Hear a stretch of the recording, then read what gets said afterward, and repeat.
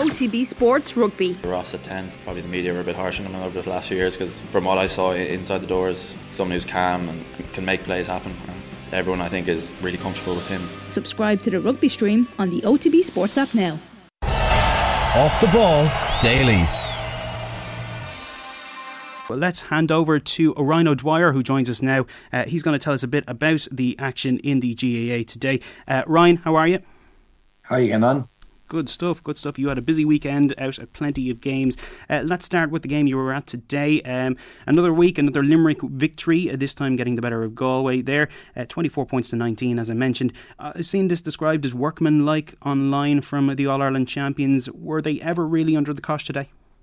No, I don't think they were ever in doubt. They were well ahead at half-time. I think they were 8 ahead at half-time. And then, it came back close. It could have had a great finish. Galway rallied towards the end, got it back to 2 points. But then just at the end, Limerick pulled away again.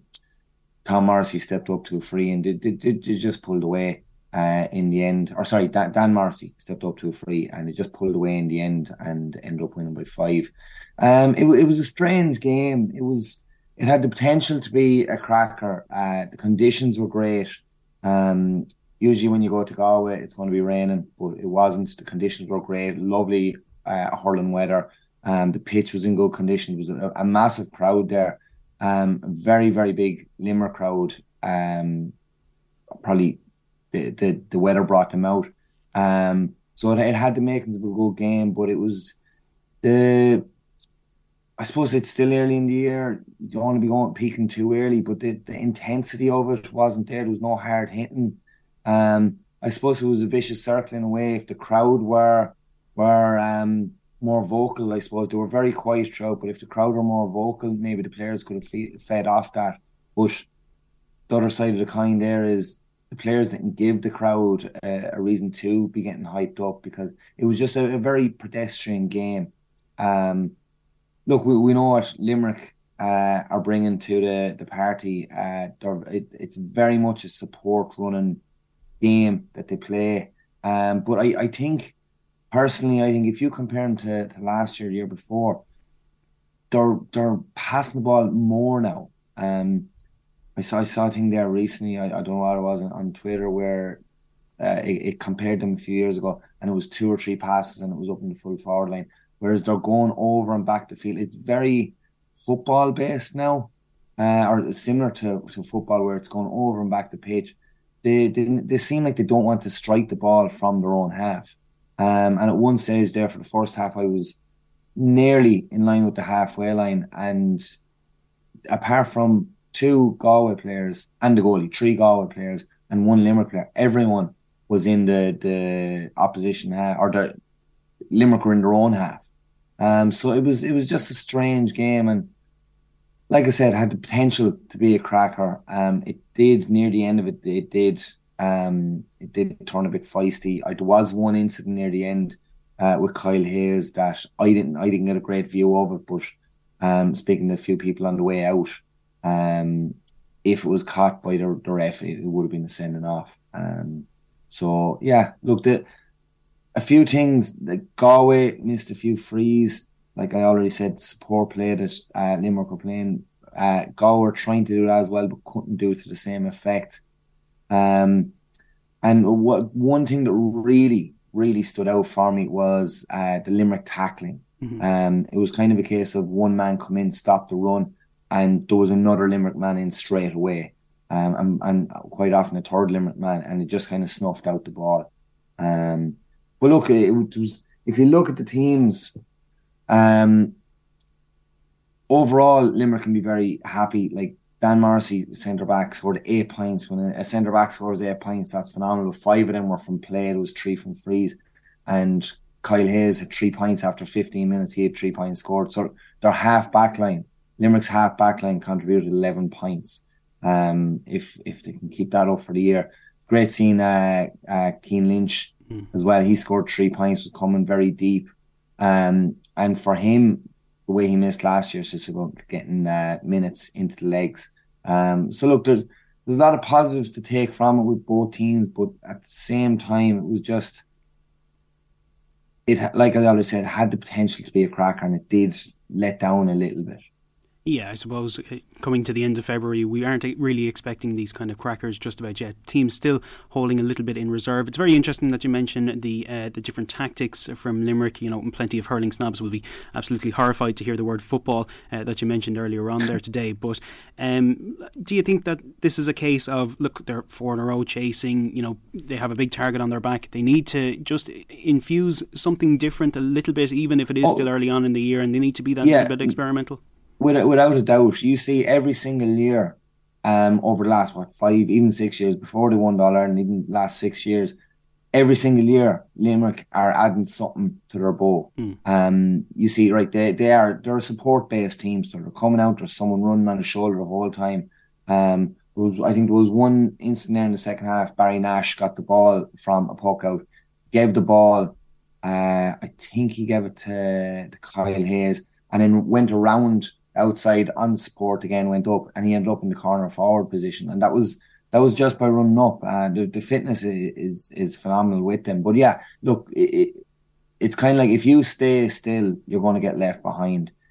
Like you said, Limerick have a target on their back, so they need to reinvent their game. They need to come up with, because if they stayed with last year's tactics, last year's game plan, now they might win this year, but a team will come up with a plan to break them down or to counteract what they're doing. So they have to change the whole thing. And look, Kylie is fully aware of that, and that's why they're introducing this. But you would wonder, and look, it's early in the year, you can't be reading too much into it. But he is reinventing it. But you would wonder, will the overpassing, because it was a phenomenal passing, and they're very good at it and they're getting away with it. But could that go against them? Could there be 1 or 2 turnovers that could lead to goals? Because when they're playing a high risk game, because if you're on that support play, you're going to be out of position. You could have left a man behind you. It breaks down, one pass to that man, and it's through on goal. Mm-hmm. So it is a high risk game, but they're phenomenal at it. So it will take some team to beat them if they're bet this year. Yeah, absolutely. And I guess for Kylie, it's about finding that kind of middle ground of experimenting a little bit and trying out a couple of things this early on in the year, and not ending up like Pep Guardiola, where you're kind of changing things for the sake of changing them, and you're kind of messing with a winning formula. But he hasn't done that just yet. I know you were watching the Dubs in Croker last night, so we'll get on to the football there later. But Conor McKeown was on our Saturday panel yesterday, and he said that Limerick right now are further ahead of the competition in hurling than Jim Gavin's side ever were in the football. Would you go along with that? Because you look at the game today, Galway, for many people, maybe the second best side in the country right now, alongside maybe Cork, maybe Tipperary as well. But Galway, a lot of people favouring them for, especially coming out of Leinster, and a dominant first half performance from Limerick today. They're double scores up in Salt Hill at half time. Are Limerick just far and away better than everybody else right now? That's a massive statement from Conor. And in fairness to Conor, he wouldn't just, he's not flippant with his comments. He wouldn't say that lightly. And it is a fair statement. It's a big statement, but it is a fair statement. Like, Limerick are far ahead of any other team in the country at this stage. And even you see the lads, the names that you wouldn't associate with Limerick straight away. Because they're just starting to come into the panel. They might have been under 20. Shane O'Brien contributed 2 points. They played very well.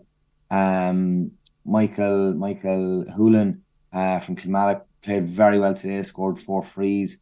Adam English came on as a sub there near the end. He contributed. Kieran Barry, wing back. They're not the names that you think of straight away, but Kylie is finding those 2 or 3 players that can supplement the team every single year, and every single year he has a core there, but he is finding the 2 or 3 that are supposed to keeping it fresh and can contribute at any stage.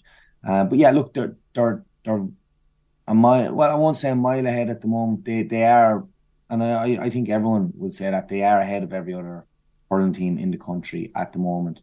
Are Galway the second place team at the moment? I don't know. I think there's a lot of miles and legs, which and they're not playing the one. Like, you think David Burke, Dahi Burke, we haven't seen him in the league yet. He's to come back into it. There is a few lads to come back into it. But I don't know. You look at the way Cork are playing at the moment.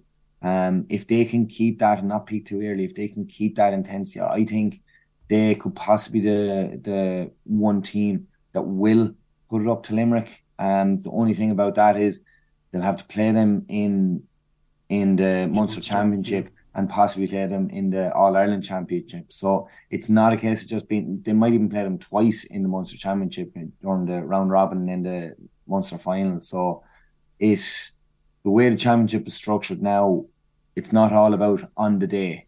You really have to be... The way the championship is structured now is the most consistent team throughout the season. That's who wins. I suppose back in the day, you could always turn up and any team can beat anyone on a given day, and you can still do that. But the trouble now is, if we're Limerick are going to get bet in the round robin stage in Munster, they become a very, very dangerous team. It's a wounded animal. So that's what you'd be afraid of if you beat them then. Yeah, looking at somebody who will be vying for Munster honours this year, Clare, they scored 4-10 inside the opening 20 minutes against Wexford today, eventually running out 22 points winners, 625 to 118 down in Wexford Park. Obviously a good day for Clare, but there has to be some alarm bells ringing in Wexford there after that result. Yeah. I did not see that result coming. I was checking my phone during the Galway game, and I certainly didn't see that coming. Especially to score 6 goals. Look, you see, I just have to score here. You see, teams putting up a massive amount of points now, but to concede 6 goals, I don't know, were the matchups not done right? I didn't even see lineups. I know Lee Chin wasn't playing; he's carrying an injury at the moment. But I don't know, was it a weaker team that Wexford had out? Was a really strong team Clare had out? But you can use all the excuses you want about players being out. It's an inter-county team against an inter-county team. It's 15 against 15, and that is going to have an effect on Wexford. To concede 6 goals, there's going to be a bit of soul searching done there. And there'll be a lot of wounds. Hopefully, look, they have plenty of time to get things right for championship. Hopefully they do, because look, I know a few lads involved with Wexford. Hopefully they can get it right, because they're a proud hurling county, and it is going to hurt a lot of people there. So it's about how are they going to react to this. And you'd wonder, like, this time of year is very hard to judge, because have they put down a tough week's training? Are they putting in the foundations for the year ahead with one eye in April and May, when they want to start peaking? So yeah, you can read into that and say, geez, they got trounced 118 to 625. But it's the prep this week. The league, how important is the league for Wexford? Are they using that? Probably what the league should be used for is getting their best 15 on the pitch towards the end of the league and preparing for a championship. Sure. So, like you say, it is a bit of a psychological blow this early in the year. Yeah, like, look, I don't know how, like I said, I don't know how important the league is to Wexford, but to concede 6 goals and be bet by that much, it has to affect you somehow. And hopefully those scars that are going to be left after today, hopefully they can be healed. And look, I've no doubt they will recoup from it. There will be a lot of sore people after that, but they will regroup from that. But hopefully they can regroup enough. To go back to yesterday's action in Croke Park there, you were in attendance for Tipperary 223, Dublin 24 points. Did they market this game as the Rhino Dwyer Derby? No, not anymore. Not anymore. Once upon a time, it was like, how many lads am I going to try batter? But no, look, it was very similar in a lot of ways to the Limerick Galway game today. It was the intensity, the atmosphere wasn't there. Like, it would have been such a different game if it was in Parnell Park. The stands, I won't say they were empty. There was a crowd there, but if that exact same crowd was in Parnell Park, it would be a much better atmosphere. It was a dead game. Like, even Donald Burke was phenomenal, but like, it was dreary. It was a lovely night for hurling. The conditions were great. There was no rain or anything like that, but it was a bit soulless for the game. And look, in fairness to Dublin, they did put up a good fight. Donald Burke was unbelievable, but like he scored 14 points, and it was 6 points from frees, 1 from the 65. So there was 7 from play. Are they too reliant on him? I know Conor Burke was playing centre back. He scored a point. Darragh Gray scored a point from wing back, a phenomenal point, which is about 80 yards out. But the rest of the forwards, how much are they contributing? Like Alex Constantine, I thought didn't have a great, and he'll say himself, didn't have a great first half, but I thought he was brilliant in the second half and really put up his hand for a starting jersey now if he can stay playing the way he played the second half. He certainly put up his hand for a championship jersey in a month or two's time when championship does start. So yeah, look, there's a lot of questions that Dublin still have to answer. I think Micheál O'Donoghue is using the league to get his best team on the pitch and see as many as he can. Look, I made a point there the other day. I know it 2 new managers with Liam Cahill taking over Tipp and Donoghue taking over Dublin, but they're very different. Liam Cahill, I know he was with Waterford last year, but he knows all those Tipp players intimately. He's from the county. He coached them, a lot of them at minor. He coached them at under 20 winning All Ireland, at under 21. He was over the last team to win the under 21 All Ireland in the following year, the first team to win the under 20 All Ireland. So the majority, apart from the lads like Bonner, Mayer or lads like that, Shamie Callan that are in their 30s, everyone else he knows very intimately, and he knows their strong points. So he, I suppose, has a stronger knowledge of their base. Donoghue is still very much feeling out the players in Dublin, seeing what he has, and yeah, like that. Look, there's a few lads that did put up their name. I thought Paddy Doyle, I thought played very well. Owen O'Donnell was just solid as a rock centre back. I thought Conor Burke played very well. Owen O'Donnell fullback. I thought Conor Burke played very well. Centre back. I thought Darragh Gray is playing with freedom. He is very fit and he up and down the pitch the whole time. So there is the makings of a good team there.